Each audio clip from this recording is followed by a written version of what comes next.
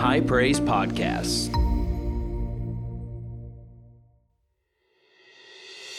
Hey everybody, this is Pastor Joshua, lead pastor here at High Praise, and I want to thank you for downloading today's podcast. We know that this message is going to encourage and bless you. So I want you to open up your heart and receive what the Lord has for you today.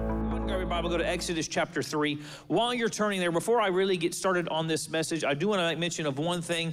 Tomorrow, as most of you are aware, is a holiday. It is Martin Luther King Jr. Day. And I want to just take a moment and honor him and his dream, to honor what he meant for this nation, and what he meant in our history. I believe as a prophetic voice to come and make some proclamations that needed to be made. If you know anything about us at High Praise, whenever mom and dad felt the Lord lead them to start to this church 27 years ago, which is awesome to look around and see what God has done in the past 27 years. But one of the things, there were three major things that the Lord spoke to mom and dad's heart that they felt like God was telling them were kind of issues and problems in this area that they felt like the Lord had told them to target. The first one was a spirit of religion, which if you know anything about a spirit of religion, it has a form of godliness, but it lacks power. Right? A spirit of poverty, right? People that think they just got to be poor, been poor all their lives. Mama was poor, grandpa was poor, and I'm going to be poor. That's not what the word says. But the last one was this that I'm going to mention is this spirit of sectarianism. Sectarianism is anything that comes to divide, and it can manifest in a multitude of ways, but one way that it has manifested, and let me just go ahead and say it, one way that it has really been predominant in the South historically is through racism and through prejudice. And one of the things that whenever we started this church, whenever mom and dad started, I was a little boy. I was here, so I say we royally. Whenever we started this church, one of the things that we set out to do is we weren't going to be a white church. All right, y'all are real, y'all. We weren't going to be a black church. We weren't going to be a Hispanic church. We were going to be the church. We were going to be a reflection of the kingdom of God and the kingdom of heaven.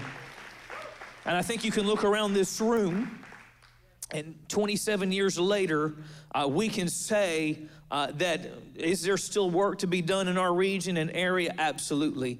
But I believe we can say that we have been successful in being a reflection of our community and being multicultural, multi-generational, which we're going to talk about some more in a minute. But I did just want to read this real quick because I think we all know that our nation is not perfect. There are no perfect nations, and we still have a long way to go in a lot of areas. But how many of you are familiar with Martin Luther King Jr.'s I Have a Dream speech? He said this in that speech. He said, I have a dream that one day sons of former slaves and sons of former slave owners will be able to sit down together at the table of brotherhood. I have a dream that my four little children will one day live in a nation where they will not be judged by the color of their skin, but by the content of their character.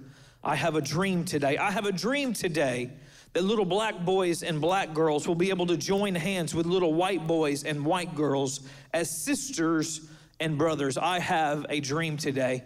And we know that we still have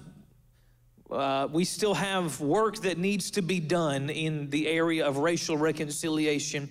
But I am thankful that we are much further down the road than we were whenever he made this speech. And I'm thankful that in this place, we can be part of the prophetic realization of a dream that he had over 60 years ago. And for that, can we just give the Lord a hand of praise today? Amen. Amen. Well, I'm excited to start this new series today called At the Core. Like I mentioned, we are celebrating 27 years as a church body this month. And God has been so good to us over the past 27 years. And I've said it 100 times. I'm going to say it 101 times. 2023 was the greatest year that we have ever had. And over the last couple of years especially, we've seen a tremendous amount of growth. We've seen a tremendous amount of expansion, and God's done some absolutely amazing and incredible things. But as Dad and I have been talking over the past month or two, one thing that we felt a real urgency to do, and this real leading of the Lord to do, do is for the next however long, there's no set time for this, we're just going to go till we're done. For the next however long, we're going to do this series called At the Core. And what we want to do is we want to make first things first. And we want to go back and we want to just kind of restate some core values, some core principles, declaring who we are as a church body and some of the things that make high praise high praise. Every church, just like every person, has their own uniqueness, has their own unique call, has their own unique things that they're called to do, that their own functions. And here at High Praise, we have some things that make us unique, that make us different from every other church. And I want to talk about those. We're going to talk about those key values over the next month, 2, 3, however long it goes. But today I really want to zero in on what I feel is one of the biggest key values of us as a church body, as a ministry, as a movement, as a people. And that is this: generational synergy. Generational synergy. Exodus 3 verse 14 says this: "And God said to Moses, I am who I am. And he said, thus you shall say to the children of Israel, I am has sent me to you. Moreover, God said to Moses, thus you shall say to the children of Israel, the Lord God of your fathers, the God of Abraham, the God of Isaac, and the God of Jacob has sent me to you. This is my name forever, and this is my memorial to what? To all generations." Here in Exodus chapter 3 is actually the first time in Scripture that God inherently refers to himself as the God of Abraham, the God of Isaac, and the God of Jacob. There are times in Genesis where it is stated, but this is the first time God actually says it about himself. Where God shows up and he speaks to Moses and he tells Moses, I am the God of your fathers. I am the God of the generations that have come before you. I am the God of Abraham. I am the God of Isaac, and I am the God of Jacob. Now, this is important for several reasons. One, you have to understand whenever God shows up to Moses, this is at the time where he's telling him, listen, the people are in captivity, and I've anointed you to go and say, let my people go. And when he tells him, I am the God of Abraham, the God of Isaac, the God of Jacob, he's saying to him the same promises that were there for your fathers, for your ancestors, are still there for your people today, even while they're yet in slavery and in bondage. I didn't forget about my promise. But let me say this: God is also simply making the most simple and logical point that he makes whenever he says, I am the God of Abraham, the God of Isaac, I am the God of Jacob, that I am the God, and this will be my name forever as memorial to all generations. He's making this really simple point that I am the God of generations. That I'm not just the God of Abraham, and it stops there. And I'm not just the God of Isaac, and it stops there. And I'm not just the God of Jacob, and it stops there. But I am multi-generational in my approach, right? That I'm not just the God of Moses, and I'm not just gonna be the God of David, and I'm not just going to be the God of Elijah, but I am going to be the God for generations that are yet to come. That God's plan, hear this, God's plan is bigger than you. That God's plan is bigger than a singular generation. Hear this, Jesus is not owned by a singular generation. Holy Spirit is not owned by a singular generation. It's not God highly favored your generation and hates all the others. He's going to move in yours, but you better believe he's not moving in millennials or Gen Z. And for those of you who are younger, it's not that God's doing something fresh and new in your generation and he's done with the older generation. God is not confined to a single generation, to a single age bracket, any more than he's confined to a single race or a single gender. And we know God's not just confined to one race. And we know God doesn't only move through men and not through women. I got a bigger shouts earlier. When I said that one, some of y'all are like, I don't know. Talk about that another time. And God doesn't only move through women and not through men. God is not a sexist. God is not a racist. Are y'all with me? And God is not also somebody who picks one generation and says, they're it. This is what I've been waiting for. Forget the rest of them. God moves through a multitude of generations. God wants to move in boomers. All right. Some of y'all aren't sure if that's you or not. God wants to move in Generation X. God wants to move in millennials. God wants to move in Gen Z. God wants to move in Generation Alpha. God wants to move through all of us. But let me take this one step further. Not only does God want to move in every individual generation, but the ultimate plan of God is only fulfilled when generations don't just operate independently of one another in the plan of God, but rather when generations begin to lock arms together to fulfill the plan and purposes of God. That is the kingdom concept. The kingdom concept is not one generation serves while the other generation sits on the bench. God's concepts are not that he moves in one generation and when he's done with that generation, he moves on to the next. The concept of the kingdom is that God moves in multiple generations simultaneously as they link arms together and can accomplish more that way. I am thankful that in this church, we are not a singular generation church. I am, hear this out. I'm probably pretty close to the median age of the people in the room. I'm probably pretty close, right? Because I'm kind of in that spot. We don't say the word middle-aged. I'm just in the middle.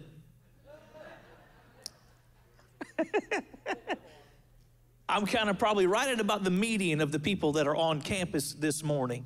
I'll be 39 years old this year, and I know I'm making some of y'all feel old. Pastor Paul just had a minor heart attack on the front row. He's known me since I was like 5. So I was talking to Pastor Gill last week. I'm actually already making some just preliminary plans because next year, obviously, I'll turn the 4-0. And I was talking to Pastor Gill. Pastor Moran and I were making some plans for a trip kind of for my 40th birthday. And I was talking to Pastor Gill about, he's from up in New York, and the trip I'm looking at taking kind of leaves from up that way. And I told Pastor Gill, I said, hey, how long is the trip from New York to such place? And he goes, it's about 3.5 hours. He goes, why? Are you going up there? I said, well, not this year, but next year I'm going to celebrate my 40th. And he said, what? I said, yes, sir. And he said, thanks a lot. Thanks for that. I really appreciate it. But I'm kind of right in the median of the people in the room. And I'm thankful that we are a multi-generational church. I'm thankful that I can look across this room today, and I don't want to be the young church.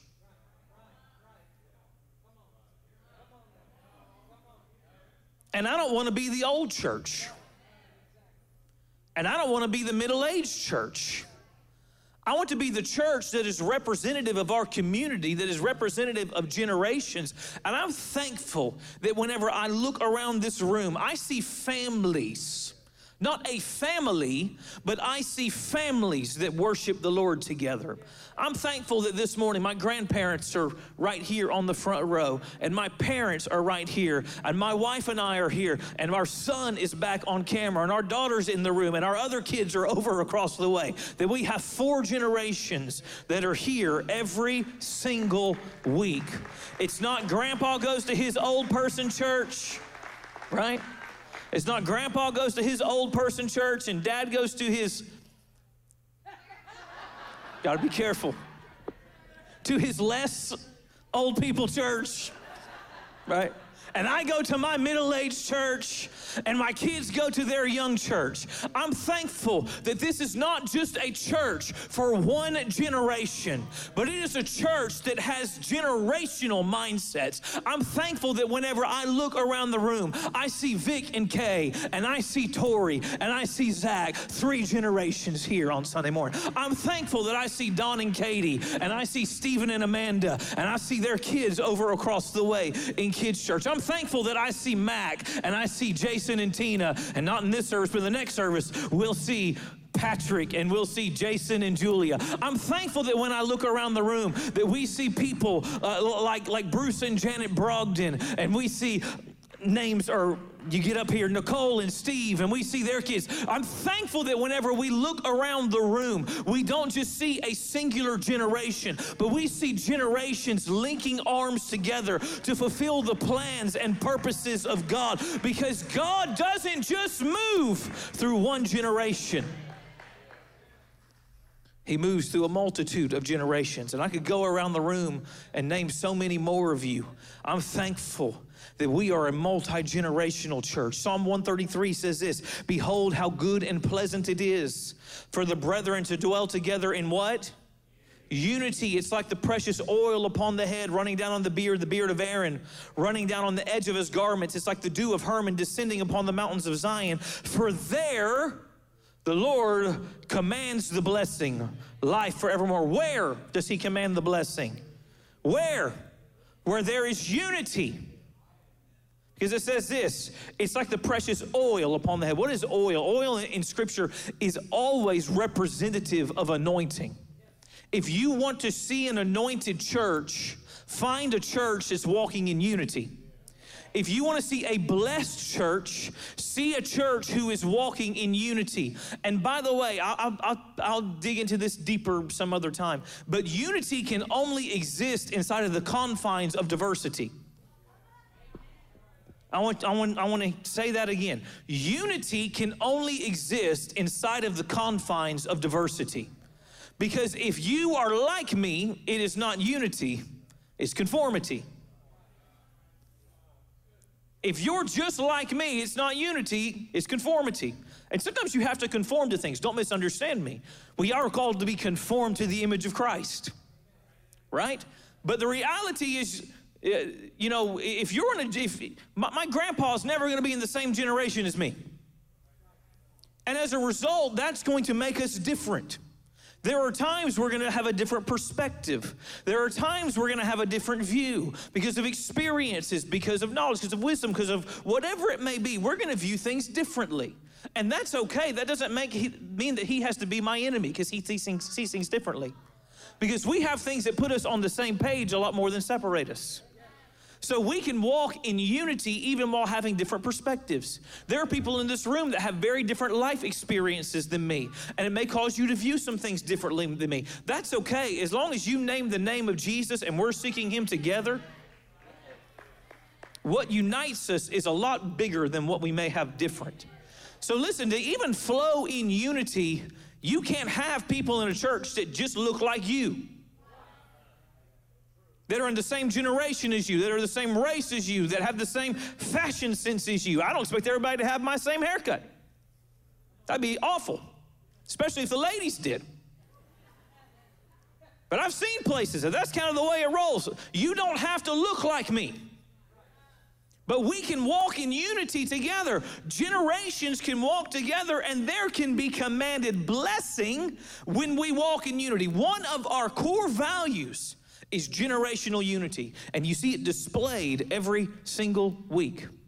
You can look on this platform, and every single week, just in our worship team, that's just one area of ministry, but it's obviously a very focal one.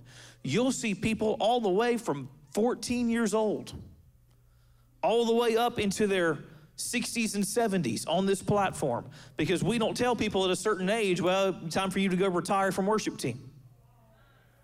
You're not cool enough to be on the microphone anymore. We also don't tell people, hey, you got to wait till you're 25 to be able, or 30 to be able to do anything. Because guess what? Both of those concepts are equally as toxic. And they're as equally as antithetical to the kingdom. It's not that you've got some little, you know, you've got to fit the perfect 10-year mold and that's when you can move, and after that you're done. Generations are called to walk together. And listen, I believe no matter how old you are or how young, let me say it this way. If you're 80 or older in this room, God's not through with you yet. And if you're 14 and you're in this room, God can use you now. You don't have to wait till you're 30 and suddenly you get an anointing whenever you magically turn 30 and you can do something. you can make an impact for the kingdom today. Listen, we hear this phrase commonly about the generation gap. Are y'all with me this morning? We hear this commonly about the generation gap or the generation divide. And I don't believe the generation gap is from God. I don't believe the generation divide is from God. He said he's the God of Abraham, Isaac, and Jacob. He put them all together. He lumped it all together. He's the God of RL and the God of Robert and the God of Joshua and the God of Josiah. Put your own family's name in there. He's not just the God of one generation. He's the God of your family, and he wants to move through your family and in your family. And whenever generations begin to work together in unity, there's oil. There's anointing. There's an anointing when generations serve together. Listen, in the last 20, 30 years, there's been a lot of talk about the tabernacle of David. How many of you heard anybody talk about the tabernacle of David before? In Amos chapter 9, let me back up. The tabernacle of David, what it was is it was a tent that was built. It was a place of worship. The Ark of the Covenant, literally the glory of God, was housed there. And you had musicians and worship leaders and bands that played and worshiped 24/7. And in Amos chapter 9, there is a promise that God says that on that day, he will raise up the tabernacle again. He will repair its ruins, rebuild it in the days of old so that they may possess the remnant of Edom. That's what Scripture says. The word so that they may possess, I've heard this preached 85,000 times. Don't need notes, not even in my notes. I don't need them. The word so that they may possess in Hebrew is the Hebrew word yaresh. It literally means to occupy by driving out the previous tenants, to cast out, to consume, to destroy, and to disinherit. God literally says, I'm going to raise up the tabernacle of David once again to drive out an enemy that has attempted to occupy areas that weren't his. And I believe that in our day, God is establishing and raising up the tabernacle of David to drive out where the enemy has attempted to take territory that doesn't belong to him. Now, this is how we have largely interpreted that God is going to restore a prayer and worship movement in the earth that's going to be 24/7. And we've seen prayer rooms and worship rooms pop up all over the U.S. over the past 30 years that do 24/7 worship and prayer. And that's all well and good, and that's wonderful. And we say yes and amen. If y'all want to worship at 3 a.m., you worship at 3 a.m. But unless I have a word from God, I'm going to be sleeping. I'm just saying, just for me, if that's your anointing, you go worship from 1 in the morning till 5 in the morning. I'm asleep. And the church said, amen. But listen, this is the thing. There's been a lot of talk about that in the tabernacle of David.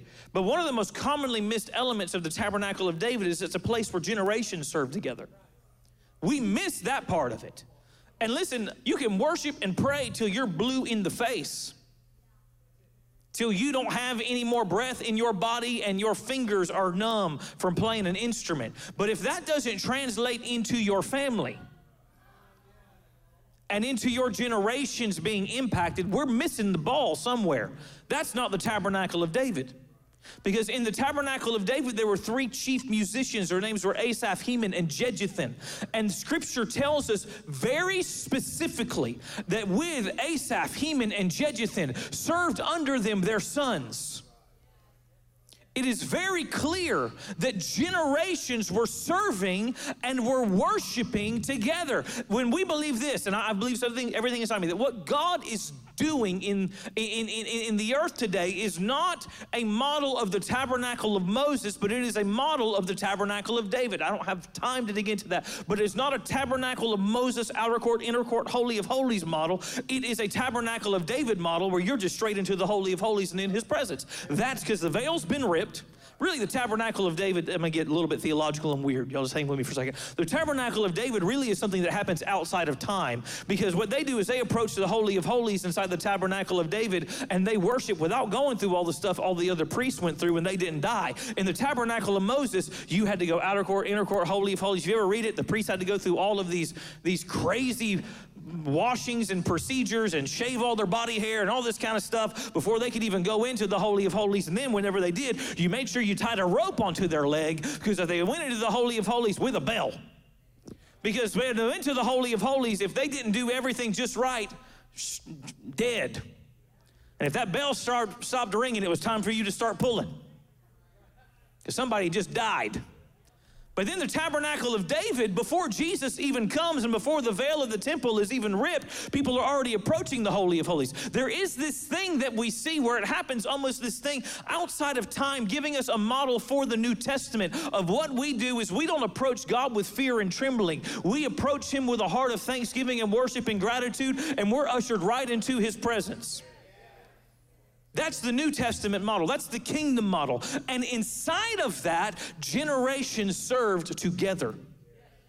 Generations served together. It wasn't that their sons had their own deal off to the side that they did until it was their time. They served together. Their sons are explicitly mentioned as serving with them. Why do we have generations that minister together in this place? Because that's the order of the kingdom. Because it's the demonstration of the tabernacle of David. Asaph, Heman, and Jeduthun couldn't do it by themselves. And their sons couldn't do it by themselves. They needed each other. They needed the next generation. And the generation above them needed them. Listen, you can't get around this simple fact. We need each other. I said we need each other. Everybody in this room needs the other people in this room. Older generation, once again, I'll speak kind of as the median here. Older generation, we need your wisdom. You've seen some things. You've been down some roads. You fought some battles that we have not. And listen, I don't want to have to fight the battles that you fought. I want to glean from your wisdom and know how to avoid the things that you had to go through that caused you distress. One of the greatest things, and I don't know how much you've said it from the pulpit, but Dad very much views his role very much so. He says all the time, I'm a coach. And you know what coaches do?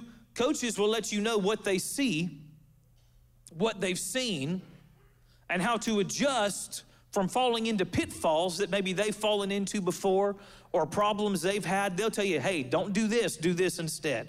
Hey, you need to zig instead of zag. Hey, you ran that route and we looked at it on the monitor and you were on the field and you couldn't see it from the perspective we saw it. And we know that what you need to do is if you run this route instead, you're gonna be wide open.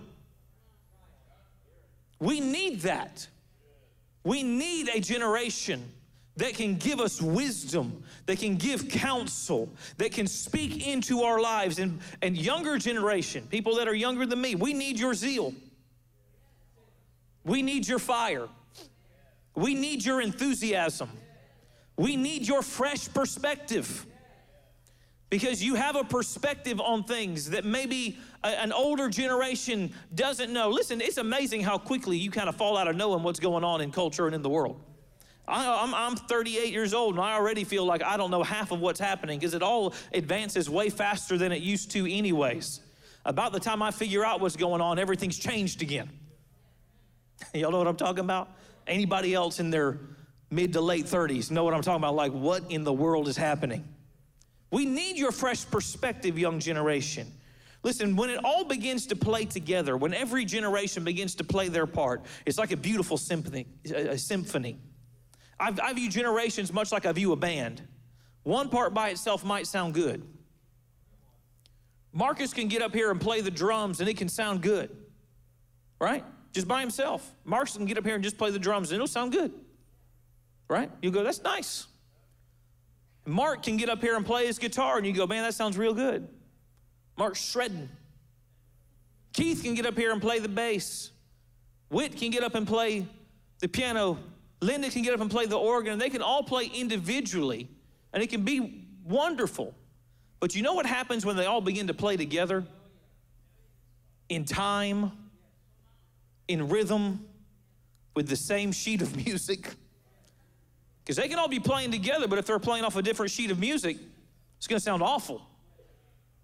You with me? You can have generations in the same room, but if they're not playing off the same sheet of music, it's going to be a mess. They've got to have some unity of vision and know that they're going for the same thing. And it begins to be this beautiful symphony that plays together. Romans 12:5 says that we're one body and members of one another. My arm needs the rest of my body. I say it again, my arm needs the rest of my body. Your arm needs the rest of your body. My arm is unique. Not another arm like it. My right arm is different than my left arm. Right? It's unique. But and by the way, that uniqueness should be celebrated. Even the things that you think are not that important are unique and necessary. We each have our own uniqueness, our own design. And I'm not going to try to make my arm be my leg. I'm going to say it again. I'm not going to try to make my arm be my leg. And neither should one generation try to make another generation just like them. Every generation is unique, and that uniqueness should be celebrated. But the uniqueness of my arm is only worth something when it's joined to the rest of my body. Are y'all with me this morning? My arm and its uniqueness is only worth something if it's joined to the rest of my body. Because my arm can be super unique, but if it's separated from my body, it's useless and it's dead.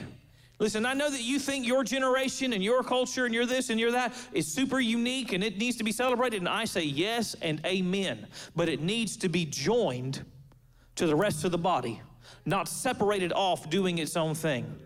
Right?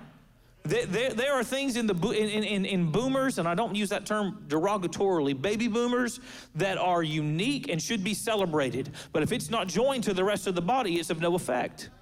There's things in millennials and Gen Z and Gen X that are unique and should be celebrated. But if it's separated from the rest of the body, it's useless and it dies. Don't allow your function and your generation to die because you separate from the rest of the body and other generations because you don't like their music. Or you don't like this, or you don't like that, or da-da-da-da-da. Listen, don't become negative on what became before you or what's coming after you. It's easy to think that you're the ones. And honestly, in our church culture, we do that. I remember whenever I was in my 20s and we would go to youth and young adult conferences, and you were constantly told, you're the generation. You're the generation. You're the generation. And I'm here saying I am a generation in what God is doing. I am not the generation. I am a generation in the plan of God and what he's doing in the grand scope of things. And y'all give me 10 more minutes. Listen, we need each other. Why? Because there's a synergistic thing that happens whenever we begin to join together. There's this spiritual law of synergy when we work together. More is accomplished. Deuteronomy 32:30. If one can put 1,000 to flight, Y'all know, have y'all read the Bible before? If one can put 1,000 to flight, two can put 10,000. The law of synergy is this: you don't add to me, you multiply to me. In synergy, 1 + 1 doesn't equal 2. 1 + 1 equals multiplied effectiveness. Some of you heard me tell this story before. Years ago, I read this story about a horse pulling contest. That is a real thing. And then what they do is horses were hooked to sleds, and these sleds were weighed down with different weights, and the horse who could pull the most weight would win. So in this contest, the first place horse pulled 4,500 pounds. The second place winner pulled 4,000 pounds. And someone at this competition said, well, I wonder what would happen. It would be interesting what would happen if we took these horses and we yoked them together. If we joined these two horses together, what can they do? And logic would say what? That they would pull 8,500 pounds. But that's not what they did. Whenever they joined them together, the horses pulled 12,000 plus pounds. Because there is this concept that whenever you get linked with somebody else, that when you get linked outside of yourself, that you become more powerful than you were on your own. Not just by what they add, but there's a multiplied effectiveness within both of you. Within both generations when we link together. Imagine if generations started linking together instead of bickering with each other about the lights or the screens or the music or the this or the that or whatever it might be. What if we quit bickering and we linked arms together and we found commonality? What if we linked arms together and said, not everything's gonna be my taste, but if it's about Jesus, I'm here. I may not, listen, something may be for a different generation and it's not for me, but that's okay. I'm here. I may not understand why those kids are playing Foursquare in youth, but as long as it's pointing them to Jesus, I'm here. I may not understand why we sing some of those songs we sing, but I'm linking arms, and if it's about Jesus, I'm here. If people are getting saved, I'm here. And I'm going to link arms in spite of my preference. Because let's be honest, most people don't split with people over principle. They break off over preference, not principle. It's not they're doing something immoral, unbiblical, wrong. It's I just don't like it. Ain't for me, because we're selfish. What if we put our selfishness aside and we saw something bigger than us? Listen, it takes more than one generation. I promise, I am closing. I have more notes than normal, and I'm preaching really fast. If you've ever read the Bible, you know this basic narrative. I'm going to close with this thought. This basic narrative that we see throughout Scripture, right? God creates the worlds. He puts man in a garden, man sins, he falls, death, sickness, all these things enter the world. And from the point that man falls, God has one thing on his agenda. He has one thing on his agenda. What is that one thing? To reconcile and restore man back to himself. So we know, because that was God's plan, it certainly happened when Adam was alive. But it didn't. Well, certainly it happened in his children's generation. Cain and Abel. Seth. Nope. Well, certainly in Noah's generation. No, it got worse. Abraham? Nope. David? Nope. Solomon? Nope. Elijah? No. Elisha? No. There are dozens of generations from the time God institutes this plan of restoring man back unto himself to Jesus coming and being the reality of that. Multitudes of generations. And listen, just because it didn't, the fullness of the plan of God didn't happen in their generation didn't make them a failure. Abraham wasn't a failure. Moses wasn't a failure. David wasn't a failure. They may have had areas where they failed, but their lives were not failures of lives or a failure of a generation. They fulfilled their piece of the puzzle that God called them to fulfill. Acts 13 actually says this about David. It says, after he, David, had served his own generation by the will of God, fell asleep, was buried with his fathers, and he saw corruption. David died. That's what that's saying. After David did what God told him to do and served his purpose, he died. That's simple. David served, and then David died. I'm not trying to be a downer today. If you didn't know David was dead, surprise. But his death didn't make him a failure, because one, he did what God set out for him to do. But secondly, he also did this. He passed the baton to the generation to keep running with what God had started and was doing through his generation into the next, for God's plan to keep being fulfilled. What if we live with dynastic vision? What if we live with dynastic vision? What do you mean when you say that? What if we live with a mindset of a dynasty that we're establishing? That what we're doing isn't just for us, but it's for generations we may never see. That it's for people we may never know. That it might be for great-great-great-grandchildren. That what you're doing today is having an impact on a generation you might never see, but you are setting them up for success by being faithful in the time God has called you to be faithful. And listen, I know that a lot of you in this room have been told since you were a little baby that Jesus is coming back tomorrow. And y'all have seen a lot of tomorrows. And I've seen a lot of tomorrows. But I'm just gonna let you in on a little secret. I was reading an article last night. I was reading an article last night from a preacher, a man of God, who said, Jesus is definitely coming in the next 10 years. There is zero chance he does not come in the next 10 years. That article was written in 1999. And the minister who did a lot of great things for God is dead.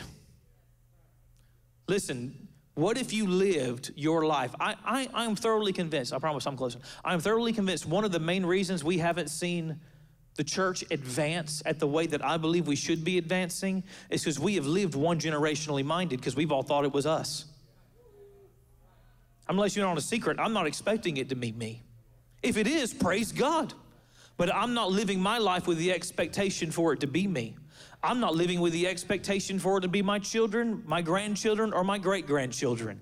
Because the only way that I can really see things rightly and run things rightly is to live like he might be coming tomorrow, but to plan and prepare like he's not coming for millenniums yet to come.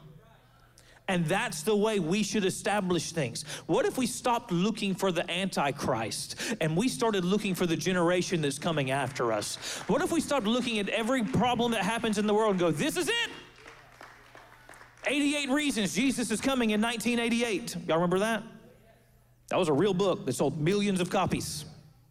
That was a real book. 88 Reasons is coming in 1988. I don't know if you can do some math. We're a little bit away from 1988. What if we lived with a dynastic vision? What if we lived with generations that linked arms? What if we lived thinking this way? I can't fulfill the entirety of God's plan on my own, but I'm gonna play my part. I'm gonna set what comes after me up for success, and I'm gonna live generationally minded. Every generation matters in this church. Every generation matters. And we're gonna fulfill the will and plan of God for generations yet to come. I'm not just thinking about high praise for you. I'm thinking about high praise for your grandchildren. I'm thinking about high praise for your great-grandchildren. I'm thinking about high praise for your great-great-grandchildren, because I believe there will be a day where your grandchildren will be on the stage prophesying and leading worship. There will be a day where your great-grandchildren are leading people into the presence of God. I was an 11-year-old boy when this church started. 11 years old. And today I'm ministering on this platform. Pastor Castle was, how old were you when? 8 years old when he came to this church. And look at him today. We have people on this platform all the time that were kids, and now they're carrying the torch. What if we thought about that for the next 30, 50, 100, 150 years, and we set a course for God to be able to move and do what he wants to do? Stand up to your feet. Thank you for your patience this morning. We just lift your hands to the Lord. I just want you to pray with me today. Say, Father God, I'm gonna live my life with a generational mindset. I'm not gonna live selfishly, just thinking about me, but I'm gonna link arms with those who came before me, with those who are coming after me, to accomplish the plan and the will of God.